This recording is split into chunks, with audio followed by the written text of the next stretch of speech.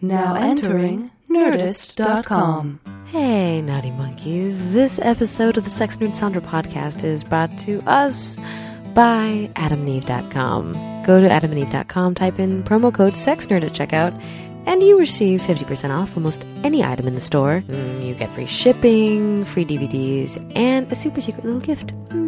That's a lot of good stuff. So this week, I went to an industry-only sex toy show, which is so much fun. So many blow-up dolls. So many blow-up dolls.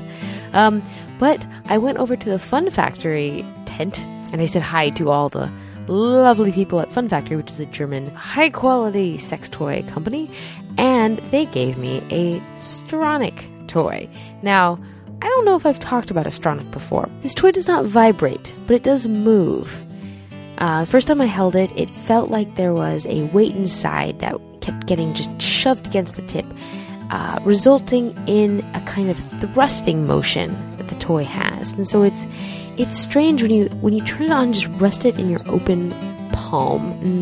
It has a mind of its own. It's strange. It's a new kind of toy, and some people, and I'm hearing really good things about this thing. So it retails at $200. AdamandEve.com currently has one style. I'm hoping they get more soon, and I highly recommend you go on there and just check it out because it's pretty neat. The Fun Factory Stronic Pulsator for $199.99. All right, again, that's AdamandEve.com. We have our own promo code SEXNERD. Type it in. You get 50% off almost anything in the store, free shipping, 3 free DVDs, and a super secret gift. All right, this was a silly episode with Reid Mihalko and Matt Kirshen. I quite enjoyed it. I would describe it as a philosophical jaunt across the countryside of sex. That's how I would describe this kind of episode. Yeah, they're different kinds.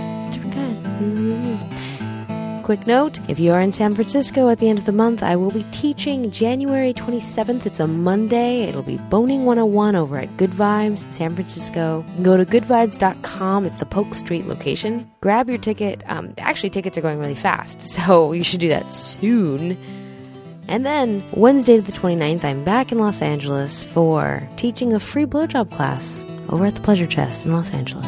And if you want a Sex Nerd Sandra podcast t-shirt to delight your friends and frighten your neighbors, go to sexnerdsandra.merchtable.com. All right, you crazy kids. Enjoy the episode.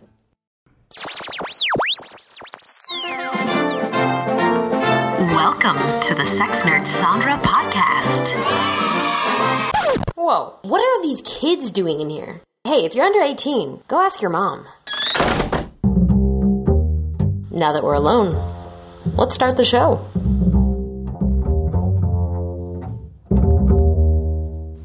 Oh my god, you guys. Hey, naughty monkeys. Sandra Doherty here. I am about to talk to two very handsome gentlemen about the art of hand pleasuring. That doesn't mean pleasuring someone's hands, although I guess, I don't know. No, it's using your hands to make someone feel really good, which I think is a completely underappreciated art form. So we're talking like high-fiving? Yes, with the genitals. Oh. And you should do it not as hard, usually the first time, unless they ask for it, because it's surprising when you just feel like, smack! Yeah. High five, I like you. You can't do it like when teams line up at the end of the game. Yeah, exactly. They just go along the line. Good game, but turn around. Just like... So, Reid Mihalko, hello. Welcome back to the show. Sandra. Hi. It's good to see you again. Good to see you too. And it's great to be here in the at Meltdown. Because I don't get here that often.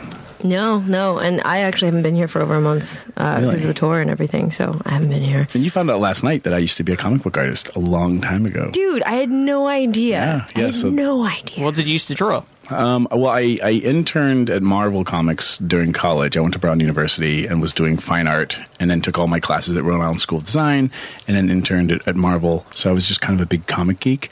And now a turned sex educator. Ooh, everything. Do you still draw capes and all the diagrams? In my mind. And actually, I'm wearing a cape around my genitals right now. Photos or it didn't happen. I've named my penis Batman. Oh, scary. That would be awesome.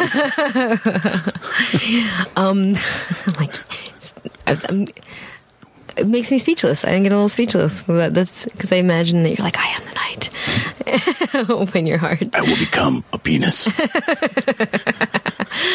Don't tell me your Penisaurus parents murdered. Oh no! That's awesome. Reid, tell people after comic books, what do you do in the world? I'm a sex and relationship geek. I travel around the country lecturing and teaching workshops and creating stuff online so that people can have less shame and more self-expression and more fun and more sexual self-confidence in bed and out. Yeah, you were just on the road for 32 days straight, right? Yeah, I was doing a big tour. Yeah. Lectured in Canada and was in New York and Austin, Texas, and like all over the place. It was kind of like jumping back and forth around the country. And now I'm in LA for a couple of days. Yay. And then I go to New York to actually throw a key party. For swingers? No, for a theater company, for the Looking Glass Theater. It's really, like, the things that people ask me to do, it's hilarious. Is it sexual? They have a new play coming out, and I'm going to be horrible and not remember the name of it, that's about open relationships and open marriage. And so they just contacted me because they're like, well, we want to have the show and then like an after party thing, and we're thinking since this is about open marriage, could you like create like a modern day key party? You know, and for those of you who don't know what key parties are, it was kind of a thing from the 70s and early 80s where swingers would get together and everyone would throw their car keys into a bowl, and then the women would pick the keys out of the bowl and would go home with whoever whose set of keys they picked. I would totally check out everyone's keys first. And there's a movie with Kevin Kline and Susan Sarandon, I think, where Key Party was in it. It was one of Ang Lee's first movies. I'm pointing at you. And you're pointing at readers can't. You're looking at the one that's just got like a padlock for like a bike lock or something. I did that. It's just a key to like your bike lock. It's awesome. Yeah, I like a railway locker key. They have to sit on the handlebars and you ride home. Anyone with an ET fetish, that's good, right? Exactly. You should introduce Matt.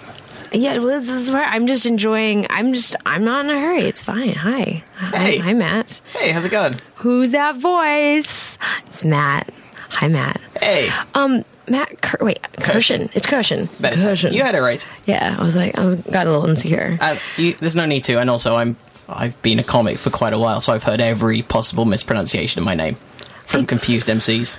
I'm just generally insecure about names, but I feel like when I look at your name on paper or on Twitter or wherever, it's like Matt Kirshen. I've had Kirshen, Kershaw, Karen. Have you had Kardashian yet? I haven't yet. You know what? That's I feel left out now. You might get some better traction if you changed it to Kardashian. Just have it spell it the same way, but like it's pronounced Kardashian. Yeah. Excuse me. It is pronounced Kardashian. I can't believe. I refuse to take the stage until you get it right. So Matt and I met after Thrilling Adventure Hour. That's exactly where I met, ago. And we were hanging out with several people. Ben Acker from Thrilling Adventure Hour, Rachel Porter, who's a great photographer and a lover of science. Yeah. But the chick from Doctor Who. Karen Gillan. Yes, and I was like, this is crazy. And you were there, and we were all having this conversation around British stuff and all the ways that you can use the word piss. Pisser, taking the piss. That's right, and it's very context based. And I remember even, I think, after we left, I thought of another 3 or 4. Right, and then you emailed me or tweeted, texted me. It's like, we missed these ones. Take the piss off. That needs to be a Wikipedia page. Pissed up. Pissed. It's endless. It's an endlessly useful word in the British vernacular. That could be its own documentary. Yeah. Pissed. I don't think every person from the... I would actually watch that. Like, if that was on Netflix... Would you be disappointed if you found out it was just about words? No, I mean, because you could say that in, like, the byline, but that would be interesting. Like, etymology geeks and stuff would... And that would be... Because it would be mostly you running around Europe, you know, in the UK, like, asking and kind of researching scholarly things and then going into pubs and stuff. I would watch that. Yeah, because I think the conversation started when someone said that they were pissed, and I think it was one of the Brits, and they meant drunk, and you thought angry. Yeah. And because also when I talk to different people from the UK about these words, like you all kind of go into this, well, what, like, even a lot of never having thought about the immensity of this piss genre of language that it's, what? Well, now I'm thinking kink. The piss genre of kink is... It's like a British version of piss play would be a whole other thing. It's like a drinking game. Drunk. Yeah, exactly. It's a drinking game. Oh, Which it could be with the other version as well. Where the Germans are like, what do you mean? It's a piecing. Why didn't you invite me? As two sex educator, researchers, etc., why do you think it is that Germany is so toilet heavy compared to other countries when it comes to the kink thing? Like toilet heavy. That's a really great way to say that. Yeah. Well, first off, there's the as you know, Americans who are trying to be funny. I think picking on the Germans is just kind of easy for certain reasons, right? So there's the cultural paradigms or trends of like where partly it just isn't. It's just easy to go, oh, those Germans. Yeah, exactly. Right. And then so even with you saying it, it's even funnier because it's in a British accent. But the idea of, I think, if I actually had to give you like a real reason, any society where there's like structure and decorum and things have to be very like, you know, this, you know, we're gonna orderly. Yeah, orderly. Then things get. When you look under the surface, there's transgression. It's kind of, you know, leaks out of the sides from the order being so tight and conformed. Right. Like Japanese culture is amazing like that. It's fascinating. Yeah. I just imagine it's like you take Manhattan and you squish it out and it comes out the sides and you make LA. It's like in sex, what a human is if you just squish it down and try and like a Play-Doh fun factory. Yeah, and then just. So people tend to fetishize the things that are oppressed in the non-sexual world. Sure, like in Britain, like if we're going to really deal with stereotypes, like in the UK, the extent of my knowledge, like sploshing is really big, which is playing with food, like sexually. Is that really big in the UK? Yeah. Well, that's what I hear. You know, so things where it's like you're not supposed to play with your food. Right, playing and with it's your the food stereotype of the British banker or judge going to be spanked by a dominatrix. Yeah. Wait, have you heard of? Is it dogging? Have you heard of dogging? I have heard of dogging. Yeah. I had never heard of this, and now it's like a documentary, and you watch it on Netflix. This seems to be like a animal lovers. You want to leave the room. It's particularly a British suburban trait. Like it seems to exist mostly in the British suburbs amongst middle class house. Maybe it's not quite as class based, but it seems to be very suburban, and it's having sex in cars in normally like in little lay-by areas, just off of main roads, like things that are sort of parking places and picnic areas during the day. And having sex in cars while other people stand around and look through the cars. Yeah. I thought it was outdoor sex, basically, but in parks and things. It's specifically car-based. Yeah, it's in cars with the idea that people will see you and then watch. Yeah, and maybe join in, or maybe be part of it. Oh, is there kind of like a window system where if like the window's half down, you can just use your hands, and if it's all the way down, you can come in. If the sunroof's open, just crawl in. Kind of I once accidentally found myself like in a place when I was driving back again. I used to tour the UK. I live over here now, and just driving back at I can't remember what time. It was like 1 a.m, and this was before I had an iPhone, before iPhones were a thing, and I wasn't sure whether I was on the right road, so I pulled off the road to look at the map. And then I suddenly realised there were sort of cars just slowly circling this parking lot that was far fuller than it should be. And then every so often someone flashed their lights. And then I saw a guy who was just jerking off in his car. And he wasn't, like, I'm not into guys anyway, but I think if I were, it wouldn't be that guy. Like, it was very much like, I didn't need to... Oh. And was he jerking off, imagining that you were doing this? No, he was jerking off, in a kind of, like... He sort of jerking off, flipped his lights on, saw a fairly aghast 20-something guy looking back at him, and then flipped the light off, the internal light off immediately. Mm-hmm. And I went, okay, well, that's what's going on there then. Have fun, guys.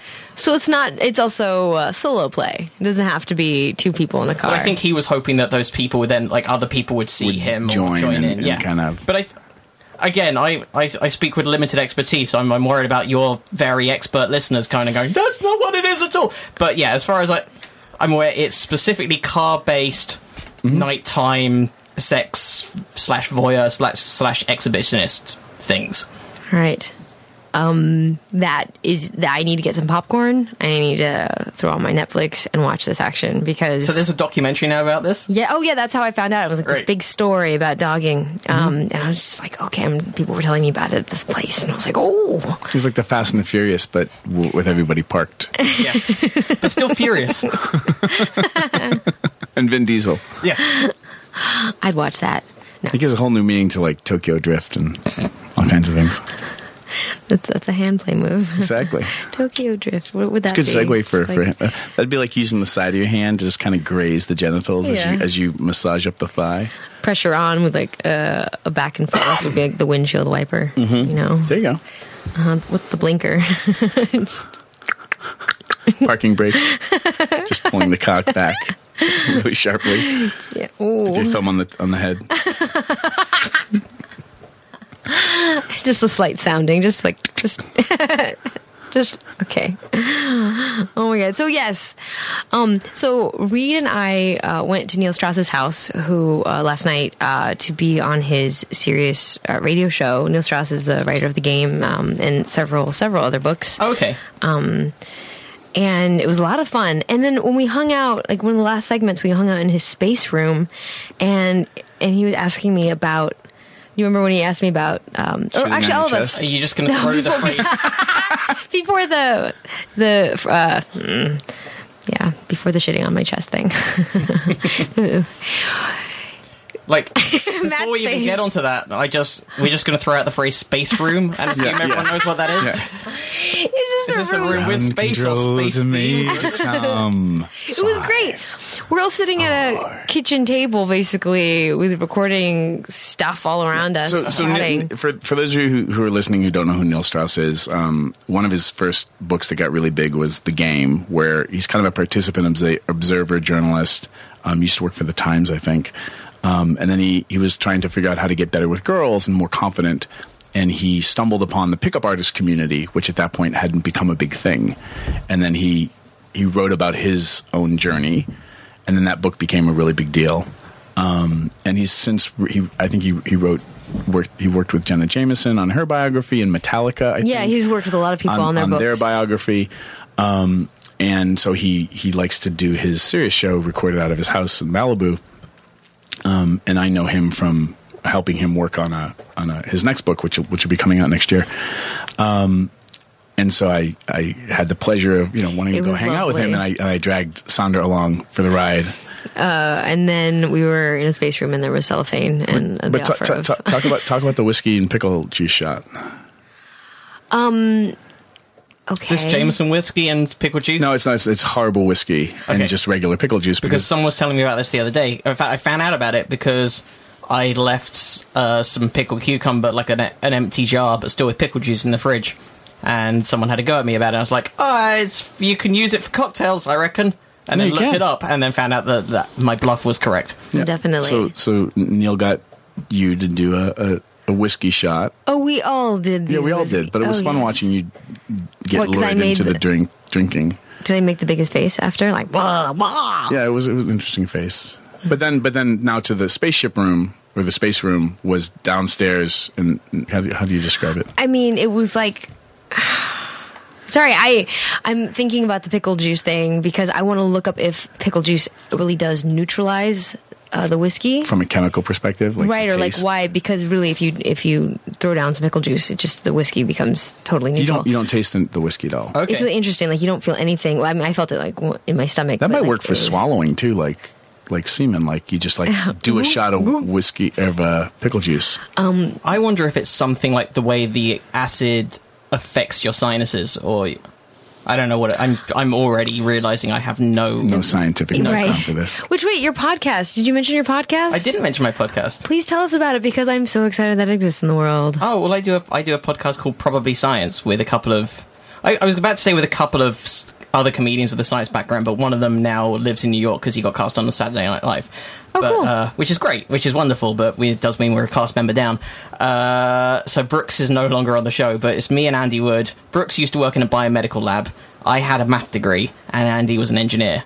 And we're all comedians now, and we all still like science, but we don't know that much about it. So we get normally guest comedians on to go through the weekend science news, and sometimes guest scientists who actually know what they're talking about, and they explain things amazingly.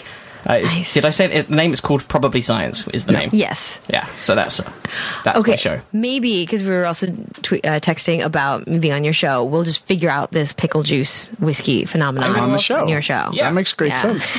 I've got some Jameson at home. I've got a jar of empty pickle juice. There you go. Empty pickle-free pickle juice. Save that. It's I would valuable. save it. Yeah. Okay. But down in the space room, which has got, there's a black light and it's covered in mattresses and like cool materials all over the place. And the ceiling's all got like the hanging ornaments that feel like planets and stars. One of those little laser light, star things from Spencer's Gifts. Right, and or Sky Mall. A small space suit that's been stuffed so it looks like an astronaut. So like how everything will look in the future. Yeah, right. No, or in kind of an opium den with a space theme. Yeah, I'm all like, please tell me you have a vase of drugs just here somewhere. And he's like, I should. There was actually that bar that used to be a few blocks down from where we record, and now it's not there anymore. So it was like a hookah bar in the back. A pizza place at the front, and the back of that had this sort of exactly that same sort of spacey theme, and the lights that put the little pinprick. Yeah, exactly. Did they have the stick-on glow stars? Remember the stars? You could just stick those on the ceiling. And I think everyone. By the time you're 10 years old, I think it's like I feel like every child needs to have some of those in their lives. So like your bedroom becomes actual space at night. Yeah, it's like there isn't even a ceiling. Yeah. It's not. It's just stars. Magical. It's full of stars. So you're in the space room. Sandra. No, I can't do that. I want to get to the subject at hand, you guys. Even though just even processing. Like, please get to the hand I want to sex. talk about the hand. I feel like we should just jump straight to fisting almost. But you never jump to fisting. Come on, right? You just pop, see, yay, it's in. No, it's easy, right? Slowly. Just like in the movies, it's just straight in. Yeah, just punch harder. Just punch harder. Oh no! It's like a kung fu movie. No, but it was cool because once we got in this room where it was kind of dark, like our conversation changed. But like, Neil was definitely asking a lot of like probing questions, and one of them, one was, "Can I take a dump in your chest?" And I was like, actually, no, it was like, "Would you ever with cellophane wrap covering your body?" Have somebody take a poo on you. And I immediately, I'm like, yeah. Of course. Of course, there'd be context to it. There'd be a lot of context. And then all of a sudden, like magically, this roll of saran wrap gets thrown into the space room. Right, the audio engineer like ran down the stairs and just threw it at us. And I was like a grenade. And then Neil was like, "Yeah, let's do this." I'm like, "No." No, but that was funny. It was like, well, Neil, do you think you could actually take a poo on someone? He's like, I don't think so. Straight fight. I'm like, oh, so that's what you're into? No, we don't have the relationship. But thank you for that. Anyway, but he asked about safe sex because he said that one of the questions one of the things that people say about swinging and group sex in that conversation is they're like, well, what about the safe sex? What about STDs? And I ended up picking up the question and being like, well, for me, once I expanded sex to also include other things like just how pleasurable just making out with someone and like using your hands on each other's genitals and just making each other feel really good. What can be satisfying sex and experience can really, it's a lot can happen with that and be wonderful. But I didn't actually get to hear, we kind of moved on from that, but I didn't get to hear yours. But I was just curious because I attended a hand sex class that you taught a long time ago, and I really appreciated that you had a class focused on pleasure with hands. Yeah. So you want to talk about it? I see your face. You're like, oh, things.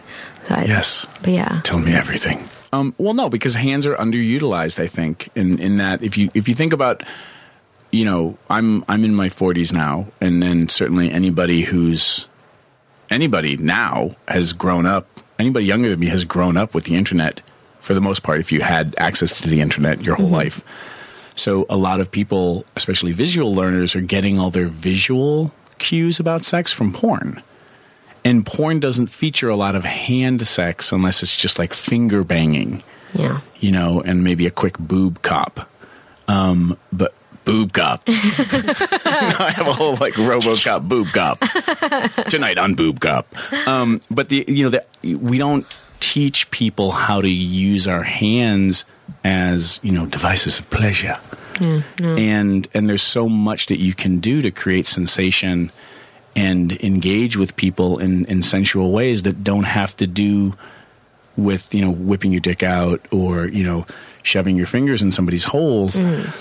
And for me as a sex educator and as a geek, like if you can give people more options than just these standard 2 or 3 that for the most part we see in porn, tab A goes into slot B kind of stuff. With more options comes also more self-confidence because you have more things that you can do with each other and more things that you can invite people to engage in.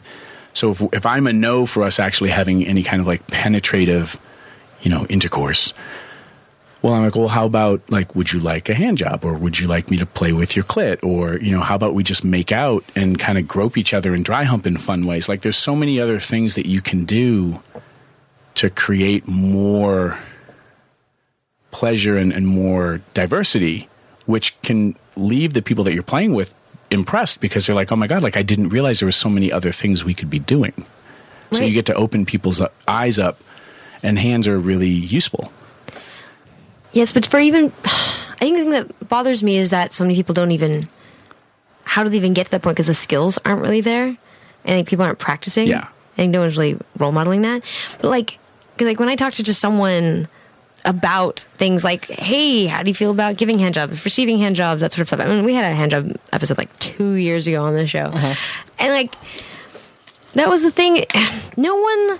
I never get hand jobs. I always get hand job, And I think, I would be somewhere around the billionth person to point this out, but there is always that thing that I got pretty good at jerking myself off. I don't want to brag, but I've really got the knack of it. And bragger. I know, right? Will you show us? Yeah. Well, let me refer you to my webpage. Go to mattkirshen.com /handjob. Yeah. Click on the forbidden tab and type in the password, which will be provided on my Twitter account. But no, it's there is that thing of going, I'm alright at it. I can't reach me with my mouth, and I don't have the shape, and I don't have other genitals that I can put around me unless I'm using someone else with their permission, kindly. But it's but I do have two hands, and I know what I'm doing with them. But the person I'm with has two hands.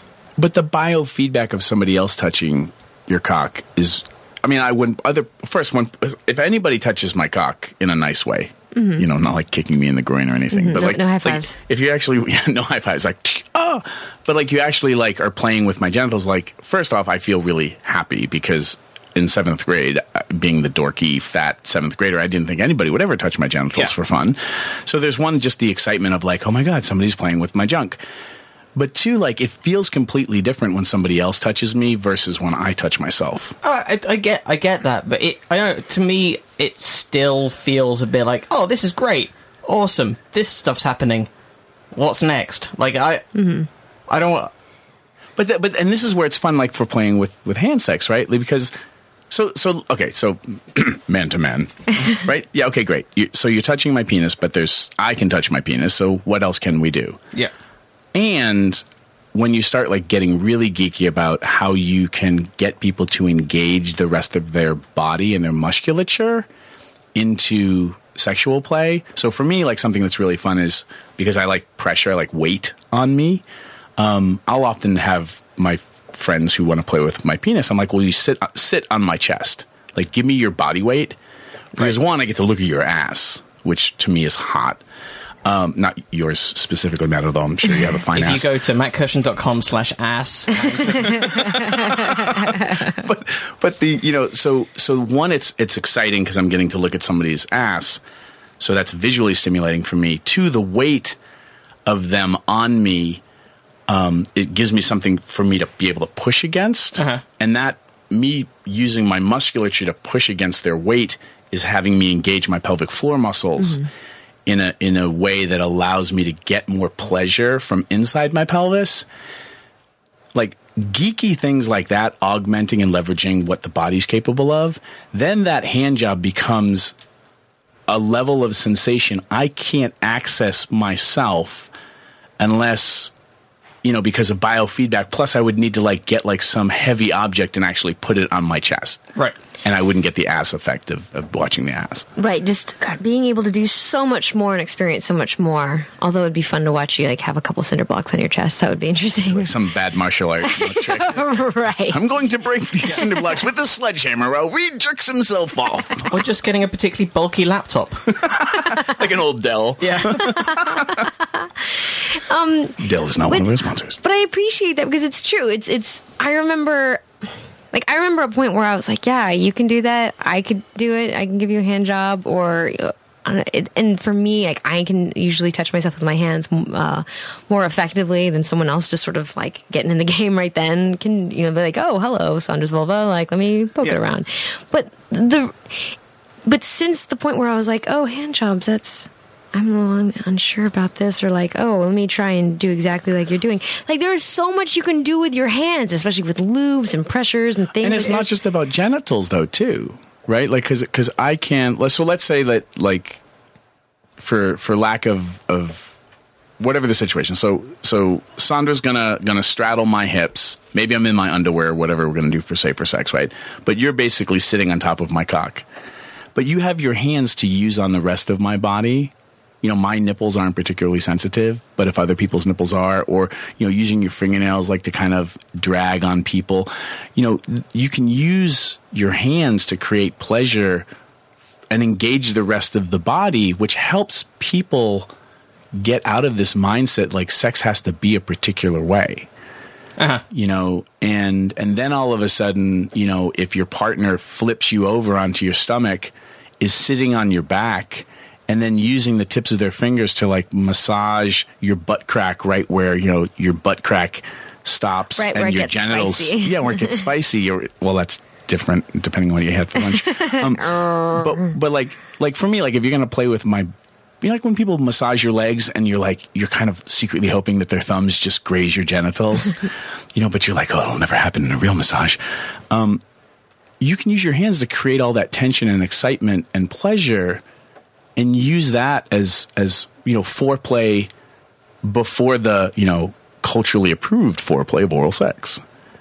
And I just think that we just don't talk about hands, and they become underutilized, and you have a way to not only create more pleasure for your partner, but also to give you more choices and stuff to play with people and engage with them in interesting ways.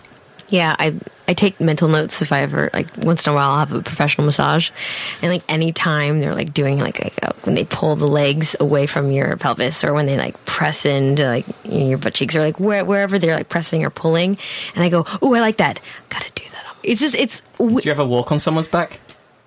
No, I'm afraid I'm going to kill them a little bit. I mean, as a child. You've walked on my back before, haven't you? Maybe it wasn't like a Catalyst Con or something when I needed, because that, again, like, I need my back cracked, but right. I'm a big guy, and not everybody can, is the right height to kind of, like, try to snap my back.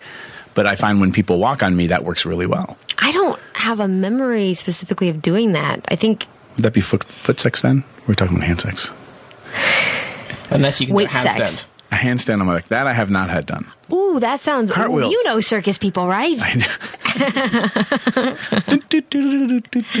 That's a rocky terrain, just going over someone's back with your hands. I don't have the core strength for that, but, Pilates, more Pilates. Catch me in the fall. Side note, has there ever been a male porn star called Rocky Terrain? Ooh. Get on it, listeners. I'm doing them right now. So back to hand jobs then, Matt. Okay. What are your thoughts on nut play? Speaking personally, no, speak for all of British people. I speak for all British men. Well, as you all know, British men. Do you speak for Ireland too? No, absolutely not. the Irish would be furious about that. If your Irish listeners would be up in arms about that. Exactly. It tickles me. Well, all British people's sacks are made of leather, as you well know, and they're carried in an attaché case. No, I like certain, like, gentle nut play, but I think my nuts are quite sensitive, so I've had people before sort of go, hey, let's do... I'm like, no, be careful with that. That's far too much. Yeah. So for the listeners out there who are interested in playing with other people's nuts, because I think for those of us who own scrotums, we're but I kind think of that probably adept. goes for any and all genitals. Is, if you're considering, like, gentle or fairly heavy, like, start with gentle first, and then always it's easier to scale up. Right. I treat it like a really delicate small animal. Baby chick. Yeah, exactly. Yeah. Pet it nicely. Or a Jenga piece. A Jenga piece. Just try it Cock first. Jenga. Yeah. This week on Scrotum Gender. And they go, this one's going. I think I'm going to continue with this. And then you flick it to like put it on the other side. No, that's not. That's not. Never flick. flicking. And then you put it on top of the stack. And then it passes to the next person. Like penis origami. And when the cock falls down, everyone loses. Yeah. Or wins. Yeah. Or wins. Depending. But I do like your initial note of like go slow, be gentle. I'm a big proponent of, for when in doubt, if it's appropriate to use lube, always use lube. And I was never a big, for me as a masturbator, I was never somebody who used a lot of lube.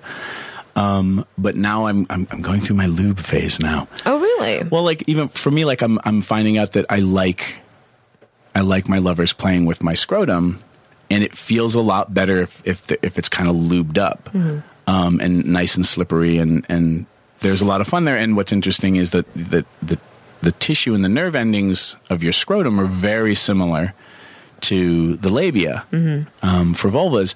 And so, the idea of you create more sensation when there's lube and having things be slippery and there's less like friction and drag, although tugging can be fun when done correctly. So I'm in this whole phase of telling my lovers when they're playing with my balls, I'm like, hey, here's some lube. Can you add that? And that slipperiness, I certainly enjoy. It creates a lot of sensation. Silicone or water-based or oil? I like water-based so much. I don't like that silicone feeling of needing to go shower and use soap to get the, wow, I have lube on my balls feeling. Like that whole rest of the day, I've got lube on my nuts. For me, doesn't work. I know everyone's different. I'm making I have feelings face. Yeah. It's interesting that some people are like, I need to go wash it off. Or I'm just I'm a little more slippery now. Yeah. Well, what do you like? I'm coming out of a really hardcore silicone phase. Yeah. So now I'm kind of it's anyone's game. It just depends. Oh, I'm still coconut oily. I'm really into coconut oil for me. It still has that residual. I have slippery stuff on my genitals. Because it's not condom safe. It's going to be complicated. Yeah, well, the condom safe isn't a problem. It's just as long as you're not, trying to have penetrative condomy type latex sex. Right, but if it's just hand play. Yeah. But still, for me, if I'm gonna go jerk off in the bathroom and then pull up my pants and get back to work, and then I'm squirming around feeling like I still have stuff on my nuts, which I don't like. Like leaving an oil patch on your seat. Yeah, exactly. Like your rusty car. Oh, that's really funny. It's better than when people lean up against a wall in a waiting room and you see and then they come back and it's an oil slick. Or when you're taking the train or the bus and there's the hair grease mark on the window. Yeah, no. Yeah. But for your butt. Oh man. What are your favorite Matt? Yes. If someone is going to use just their hands, or if they're not okay, I don't want to be oral, too I don't want to be too down on people doing that. There's would you be okay with that? Oh yeah, absolutely. You wouldn't be no, let's just make out, or let's just go make a salad, or anything else. No, I totally have, and I've totally enjoyed it. But there's also been other times, and again, I never want to be down on anyone who's doing something. If anyone's doing anything with my genitals, great, good for you, and thank you very much. And it's nearly always an enjoyable experience. But there is sometimes that feeling of, if you're sort of watching a trainee doing a job, you're like, oh, just give it here, I'll do it. I don't know. But is that because they're not doing a good job, or because I think it's partly just selfishness on my part. It's me partly going I know what. Selfishness and inability to accurately communicate exactly what it is that I want done. Yeah. Sometimes, you try going... You'll try sort of going, hey, maybe do this, or maybe do that, or even, touching the hands and guiding them. And then sometimes it's, you sort of go, now me. Mm-hmm. Why we do other things. Have you ever tried showing them on their arm? Where you just, is it okay if I touch you? Yeah, of course it is. So instead of showing them on your penis, just be on their arm, be like this, so that they have a tactile sensation of. That's a very good idea. Yeah, I found most of the time, if someone has been doing that to me, it's easiest, me putting my hands over their hands. works quite well. But then sort of taking it off and then going on doing other things while they're doing. Almost like if you were a tennis pro, like you get behind them and you put your hands on their hands and you show them the proper wrist. I'm so glad you said tennis pro because the only analogy I could think of was like a dad running behind a kid on a bicycle, and that's fun. Now go free. And hope they don't crash into a hedge. Oh my gosh, that's awesome with the banana seat and the whole thing, and lube. And now we're back to lube. Yeah, banana seats and lube. I'm just could you like fix a bike with lube work? I don't know. I'm sure you've got bicyclist listeners. If you've got keen cyclists, would silicone lube work well to oil a chain? Silicone lube works for oiling a chain. Silicone lube's good for hair, to get rid of the frizzies. Nina Hartley takes a small dollop and swallows it if she's constipated. I did not know that. She said that in a college class once, and like it was just this 200 people in this room, and I just like from the back you hear me go. And like no one's just everyone's stunned, and you're just like, of course that will work. Just lube me up. Oh, anyway. Remember that silicone lube, everyone, not a silicone butt plug. Right. Don't swallow the butt plug. No. Mm-hmm.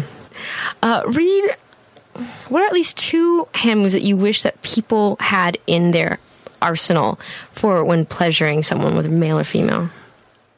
Well, the first thing I would say is that most people touch too fast. Mm-hmm. The analogy when I teach hand sex and some other classes is, if you're driving down now we're back to dogging. If you're driving down a country road, looking for a place to pull off and, flash your lights, if you drive too fast, you can't read the street signs. Mm-hmm. So, our human brain works better at certain speeds for intaking sensation and information. So when you're touching people, if you go slower, you're able to pick up more information and they're able to feel more sensation than if you're going really fast. And there's a time and a place for intense stimulation, but that's not usually what helps people get into their bodies and start shifting their brain over to their parasympathetic nervous system, which is where you want to be for creating more pleasure and orgasm. If orgasm's your goal, it doesn't always have to be. So first I would say people need to slow down more and learn how to listen to the right speed to be touching, because you'll pick up better information and cues from people. You'll also be generating more sensation and pleasure and helping people get into the right frame of mind. That would be the first thing. And I think the second thing around hand sex and creating pleasure with people's genitals is I would say use lube, because it's important for me as a sex geek that I don't always use lube. I just need to remember, like, it allows for so much more sensation, period, especially on vulvas and clitorises, but also on cocks and nuts and everything else. Like, so, I mean, scrotum, not just nuts. I just thought of actual mixed nuts. Outside, inside, outside. Yeah. So those are the 2 things I would say basics. Thank you. Thank you for sharing that. You're welcome. Reid, I know you need to run out of here. Where can people find you out in the world? Readaboutsex.com, REID, aboutsex.com. And then relationship10x.com is my geeky website for some free relationship geekery and a whole course you can take. And for those of you who love Las Vegas, Viva Las Vegas, Valentine's Day weekend 2014, and hopefully every year after that, an annual event. That weekend we'll be dorking out live on Relationship Geekery by day, and then at night you can go and explore and have fun with all of Vegas. So if you want to come to Vegas and hang out with some sex geeks and learn a bunch of fun stuff and then party at night, come to Vegas. Relationship 10X live. Oh, when you said live, it looked like you were going to mouth the microphone. That'd be like, and then just gag and die. It's like, oh, that's a shame. What a weird way for him to suddenly end his life. Go through his bag and see if he has any lube. Let's take it. Matt, do you want to stick around and chat for a little bit? I can stick around and chat for a bit. Why don't we do that? Oh man, now I'm like, you guys are going to talk and have fun without me. Matt, it was really nice meeting you. It's really nice meeting you as well. We have people in common. We do know people in common. Besties. Besties forever. I'll stay in touch. Let's do that. Cool. High five now. That was so good. We had to line up and make sure we're gonna not fuck it up. the dominatrix of high fives. Like, You're just the high five top. yeah. Chanel was the high fiving. Chanel. What? Back to the Germans.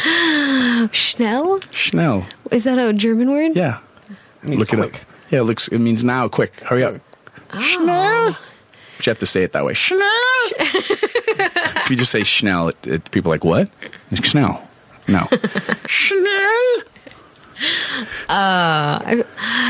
Reid, thank you for joining us. For ruining this entire episode. Bye, guys. Gotta go. Reid Mihalko, everyone. Now leaving Nerdist. Ding.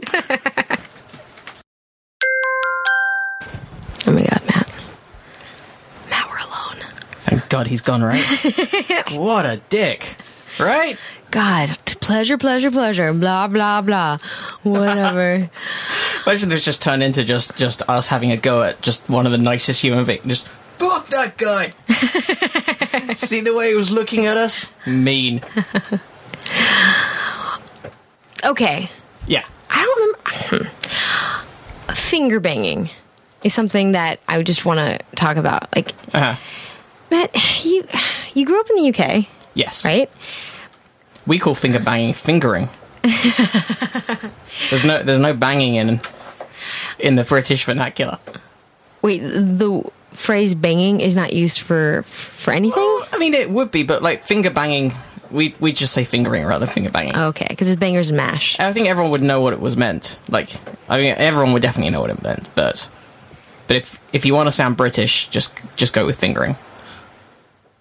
I'm just realizing that bangers and mash is a breakfast, right? Or no, it's a meat. It's a mashed potatoes and sausage, is it? Yeah, and bangers and mash is normally like a lunch or dinner time. That's right. Whereas, bangers, like sausages as part of a cooked breakfast would be breakfast thing. Because like banger and mash sounds like what you do to someone that, on a first date. Or knocking boots, banger and mash. Or just like a terrible 80s rap duo.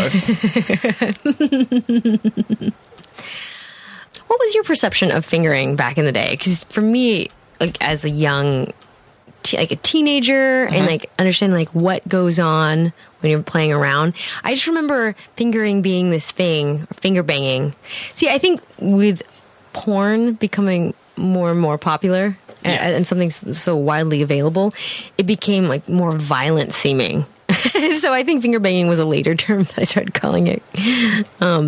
So fingering was back in the day, but it just always seemed like this odd thing where like someone puts a finger inside you and then just like wiggles it around a lot, Yeah, well, I know, certainly the first few times, and probably a fair number of times after that, there was like, I don't know what I'm doing, but this is fun. I think she might be enjoying it. I'm definitely... This is the weird thing that I don't have one of these. I guess it would be that, like, what is this thing? How do I interact with this new thing? Yeah, I like, if you're sort of asking how it felt, I think was mostly going through my mind anytime that was happening was, oh my God. Oh, they're touching it. Was it surprising what it felt like? Yeah, I think... I have a fairly... Yeah, like that specific combination of sensations, like because there was hair and there were like things like with different textures and there was some kind of moisture liquidy thing and then there was like an opening, but there was another opening and like the bit of me that had seen diagrams and seen pictures were like, oh no, I know what's going on there, but still it's like, oh, where's things? It's looking at a map versus actually going through the terrain. Looking at a map or a picture or a photograph versus actually, So I remember that feeling, and I remember it was great. Like it was great. It was a turn on. It was also like, and like I said, it was also like, oh. And I think that stayed for a while. Yeah. Now you're like, ho hum. No, it's still always, particularly when you're with someone for the first time. Like any time you do anything, even just kissing someone for the first time. I say even, like kissing someone, great, but like kissing someone for the first time, still like, oh shit, this is cool. And I hope that feeling doesn't go away. No. Kissing someone you're in a relationship with is cool and is a turn on, particularly in different situations. Kissing's great. Yeah. You know what? I think kissing gets boring when you keep doing the same kissing all the time. But if you try new kinds of kisses, that tingle comes back when you're like, let me try kissing a different way. Or in different scenarios or while saying different things. What does that mean? Like upside downsies? Like Spider-Man kissing? That'd be fun. Yeah. Although I wonder if that would work. Like it looked cool in the film, but when the mouth is the other way up, I wonder if there'd be a bit of like, hang on, the geography is all wrong on this one. Because I've done, sometimes if your partner's just lying in bed and you're sort of sat above them, you sort of lean over and kiss them, it's a bit, it's weird, like things are upside down. Why is the nose not there? Yeah, I guess it's a chin. I enjoy that a lot because it's the sensation is so similar yet so different. It's like kissing a new person with an upside down mouth. Right, yeah. Different species. Right. But getting back to the finger banging thing, we're going way off topic. We're in the wrong part of the body. Yeah, no, this is ridiculous. We can't talk about kissing. Gross. Yeah, that's where cooties come from. Oh, I don't know. I guess it's just been on my mind lately is how wonderful using your hands can be, and yet how it's perceived as such. It's just a lower art form than oral sex and intercourse. It's just like I wish I could elevate it somehow in terms of the value of living pleasure. I mean, Reid was right about.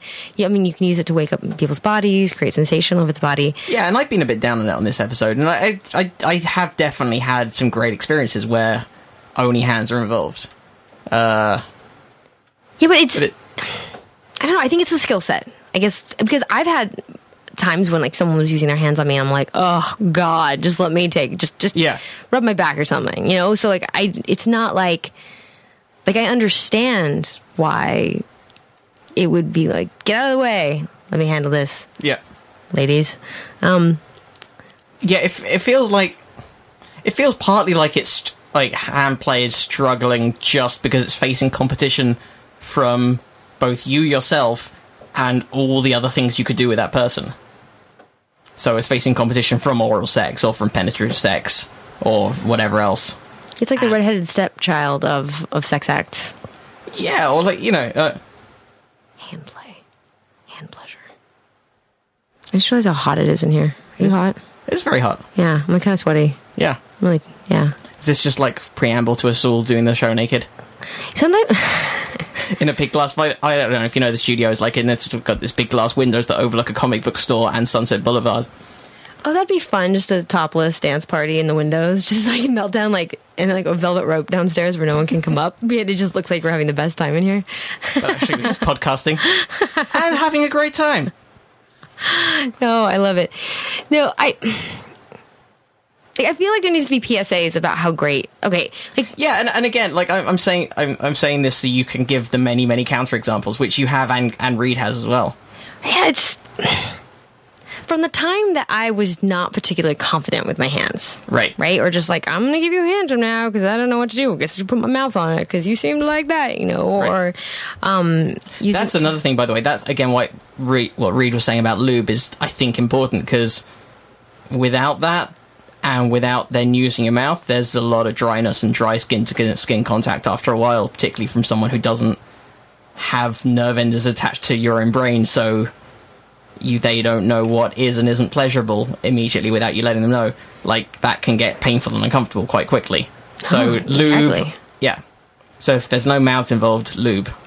Lube is great. When I use my hands, more than any other play within the person's body, for some reason in my mind, or when I teach classes, I'll do the sounds out loud, but like in my mind, I'm making like robot noises and stuff like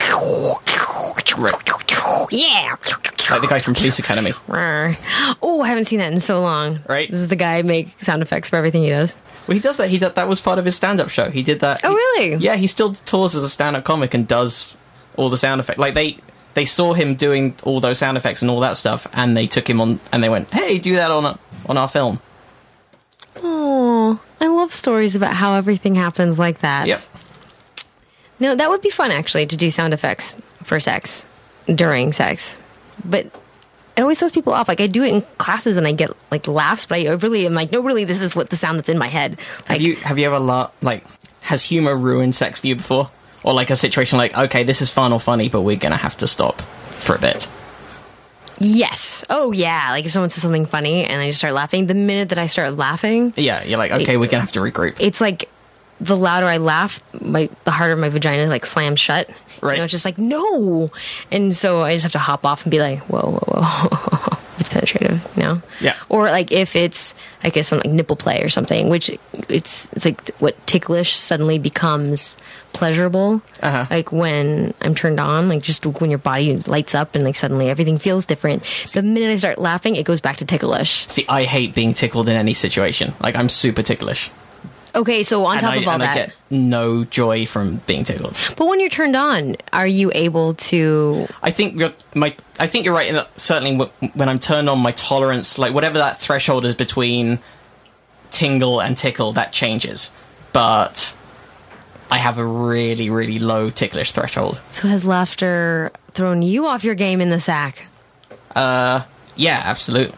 Well, there's the most notable time, and this is a story that I've told on stage many times. Like, it became a bit like after, like, okay, well, this is not gonna not be a stand-up bit. But there was one occasion where I was with someone that I was seeing. We were in a hotel room, and we had the radio playing as just for music, because that was the only music player we had. Mm-hmm. This was at 2 a.m, and we had a normal radio station playing, and then out of nowhere, in the middle of otherwise regular songs, the DJ put on the chase music from the Benny Hill show. I love it. So, like the full on, like, I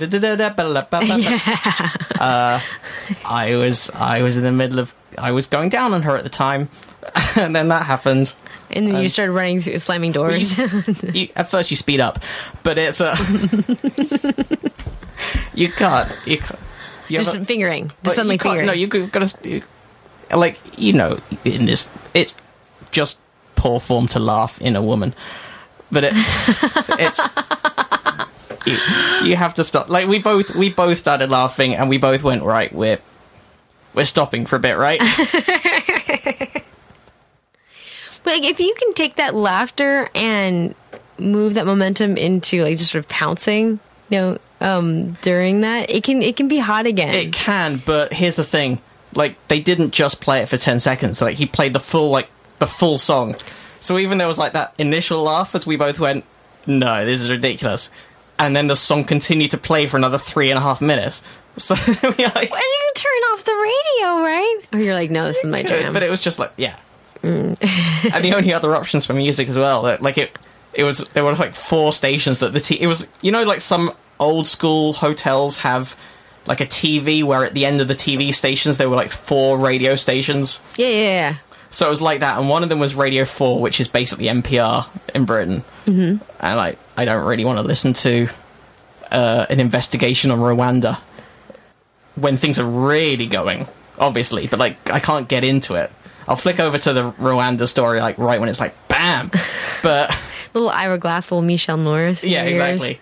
No, it doesn't do it for you. And I can't remember what the other 2 stations were, but they were both, like, terrible. We could have had no music as well. I don't know why that didn't even occur to us, like, just turn off the damn thing. Or you could hum or sing. Yeah. Pull out a banjo. Can't believe I forgot my ukulele and the radio station's playing Benny Hill. This is the... I have just been in an absolute goofy state this week, and recording today has been hilarious, and I'm just sort of like highly entertained by you and having Reid in the show. So thank you so much for coming out and joining. And I'm so glad to finally have you on the show. Yeah, thank you very much. You've got to come on ours. Oh, I can't wait. I love the science things. Excellent. Yes, all sorts of people who kind of know about science. Oh, I can't wait. Yeah, just watching 3 people who studied it 15 years ago bluffing their way through a subject. Right. Well, do you guys ever drink before a show? I very rarely do. Okay, because of the pickle whiskey shots that we talked about. We could do one. We could do one of those. Interesting. I just find, like, if I, like, even before a stand-up show, I'll take my first drink of this night onto the stage if I'm going to drink that night.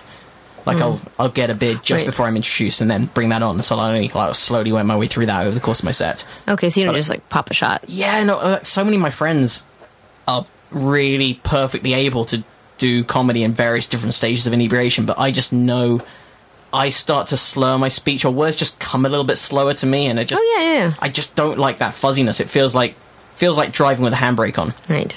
So we'll have like tiny little pickle whiskey shots. Pickle whiskey shot. Okay. We could do it at the end of the episode. That's true. Matt, where can people find you out in the world? They can find me, in all the usual social media places. So Twitter, @Matt Kirshen, Facebook /Matt Kirshen, mattkirshen.com is my website where all those things are linked. And you'll probably get the spelling wrong, but if you Google my name, it's weird enough that I'm the only suggestion. So that, like, particularly if you, I think even if you search English comedian Matt, I come up in the first couple of options. Really? Because I don't know, there's just not that many of us out here. Nice. So yeah, find me on those, and probably I shouldn't have picked a name for a podcast that I can't pronounce properly on the radio. Probably Science is my show. It's so fantastic. Please give that a listen. Excellent. Thank you. And don't be put off giving people hand jobs, because I was a bit down on it. Oh, no, not at all. You were totally open-minded and everything. Well, thank you. Yeah, we all have our opinions and our feelings about the things. Yeah. Sex positive means you're open-minded and you're able to talk about the things and not be too judgy. But that doesn't mean you don't get to like have pros and cons about the things. Well, there we go. Off air, you'd be surprised at the things that I say about sex. I mean, horribly bigoted as well. Just racist, so racist. And the homophobia. I was shocked. Anyway, guys, go Team Fun. In your pants. With your hands. High five. High five. Yeah, high five. That was in our pants as well. That was weird. That was uncomfortable. Now leaving Nerdist.com.